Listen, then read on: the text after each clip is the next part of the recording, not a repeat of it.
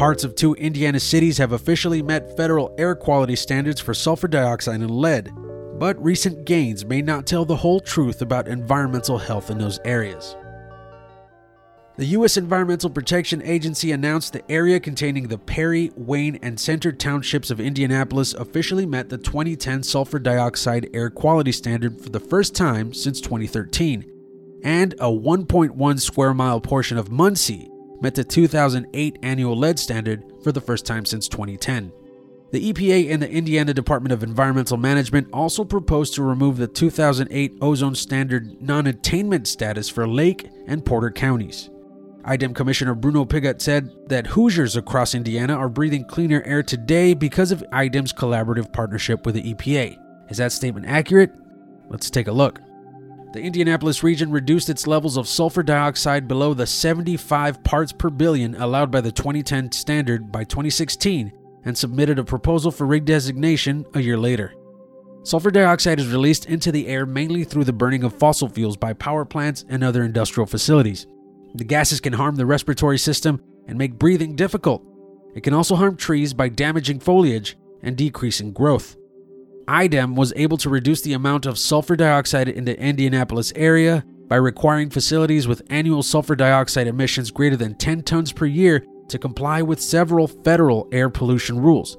That includes the Cross-State Air Pollution Rule, the Mercury and Air Toxic Standards, better known as the MATS Rule, and the National Emission Standards for Hazardous Air Pollutants for Major Sources. Those are the same rules that the Trump administration has tried to water down or eliminate. In just 4 years, the sulfur dioxide emissions from the 6 facilities were greatly reduced. The installation of new controls allowed the Belmont Advanced Wastewater Treatment Plant to cut sulfur dioxide emissions by 2/3 and the Cometco Battery Recycling Facility to reduce its own emissions by about 98% over 6 years. The addition of new fuel switches reduced sulfur dioxide emissions at Citizens Thermal by 75%, and at the formerly coal-fired Indianapolis Power and Light Harding Street Station by 4,000 tons a year. The Rolls-Royce Corporation facility reduced sulfur content, reducing sulfur dioxide emissions by about half. The Vertelis Agriculture and Nutrition Specialties facility was able to reduce emissions by about 97% by adhering to federal and state operational limits. Now let's take a look about 60 miles northeast of Indy.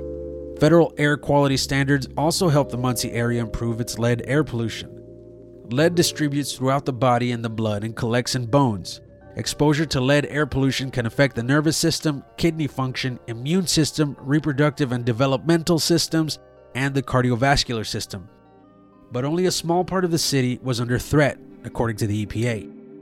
A 1.1 square mile part of the city's southwestern outskirts housing the Exide Technologies lead-acid battery recycling plant was found to have lead emissions greater than the 0.15 micrograms per cubic meter allowed by the 2008 lead standard in 2010. According to court documents, Exide Technologies filed for bankruptcy in 2013. The U.S. and the state of Indiana sued the company for alleged Clean Air Act violations. As part of its bankruptcy proceedings, the company signed a consent decree with the federal government and the state of Indiana where the company would agree to install air pollution control equipment, continue operating existing pollution controls, and comply with emissions rates without admitting liability. IDEM was able to reduce the amount of lead being emitted at Exide Technologies between 2013 and 2015 through the strict adherence to lead emission control measures and the federal NESHAP rule for secondary lead smelters. The area's lead emissions averages fell from nearly 0.35 micrograms per cubic meter to just above 0.05 micrograms per cubic meter. The monitoring ended on an emissions spike with lead emissions averages rising just above 0.1 micrograms per cubic meter. IDEM submitted a request for redesignation in April 2016, citing the 3-year rolling averages as proof it had met the standards. The area's redesignation may not signal that its pollution woes are gone. Between 2015 and early 2018, IDEM found Exide Technologies violated multiple environmental rules, including a failure to perform lead emissions compliance testing of the process baghouse, which collects the dust from the recycling processes at the facility, for about 2 years. IDEM levied a $69,250 penalty, which the company paid off in August 2019. In July 2017, IDEM also began investigating complaints that the children of 2 Exide employees had elevated blood lead levels, but it dropped the investigation once it was determined it was not an air emissions issue. The Delaware County Health Department investigated and found that the employees had tracked lead from the facility into their vehicles and their homes. That investigation was referred to the Indiana Occupational Safety and Health Administration, which then levied a $1,933 penalty for a, quote, serious violation. People living near the non-attainment area protested Exide Technologies in 2018, saying the plant was making people sick. The protesters demanded that Muncie and the state call for lead testing in the air, soil, and groundwater for hundreds of families living near the plant. Right now, the company is trying to find the source of a leak at the facility's containment building. Now let's head to the Northwest, where Lake and Porter counties are experiencing ozone troubles on paper. Ozone is created by the chemical reaction between nitrogen oxides and volatile organic compounds emitted by cars, power plants, and other polluters. Ozone can trigger a variety of health problems, including chest pain, coughing, throat irritation, and airway inflammation. Lake and Porter counties have been in violation of the 2008 8-hour ozone standard since 2012, although both counties have met the standard's ozone air quality requirement.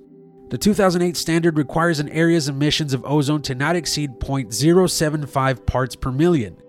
It arrives at that average by evaluating the 3-year average of the fourth highest daily maximum 8-hour average ozone concentration measured at each monitor within a non-attainment area each year.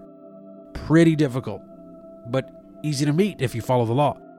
Both Lake and Porter counties have met that goal at both of each county's monitoring sites. Lake County averaged 0.041 parts per million at its Gary monitoring site and 0.039 parts per million at its Hammond monitoring site between 2017 and 2019. Porter County averaged 0.042 parts per million at its Ogden Dunes monitoring station and 0.042 parts per million at its Valparaiso monitoring station. That's not perfect, but it's well below the 0.075 parts per million required by the law. Despite individual emissions levels, both counties are counted as being in serious non-attainment of the 2008 ozone standard because they are lumped in with other more polluting parts of the country.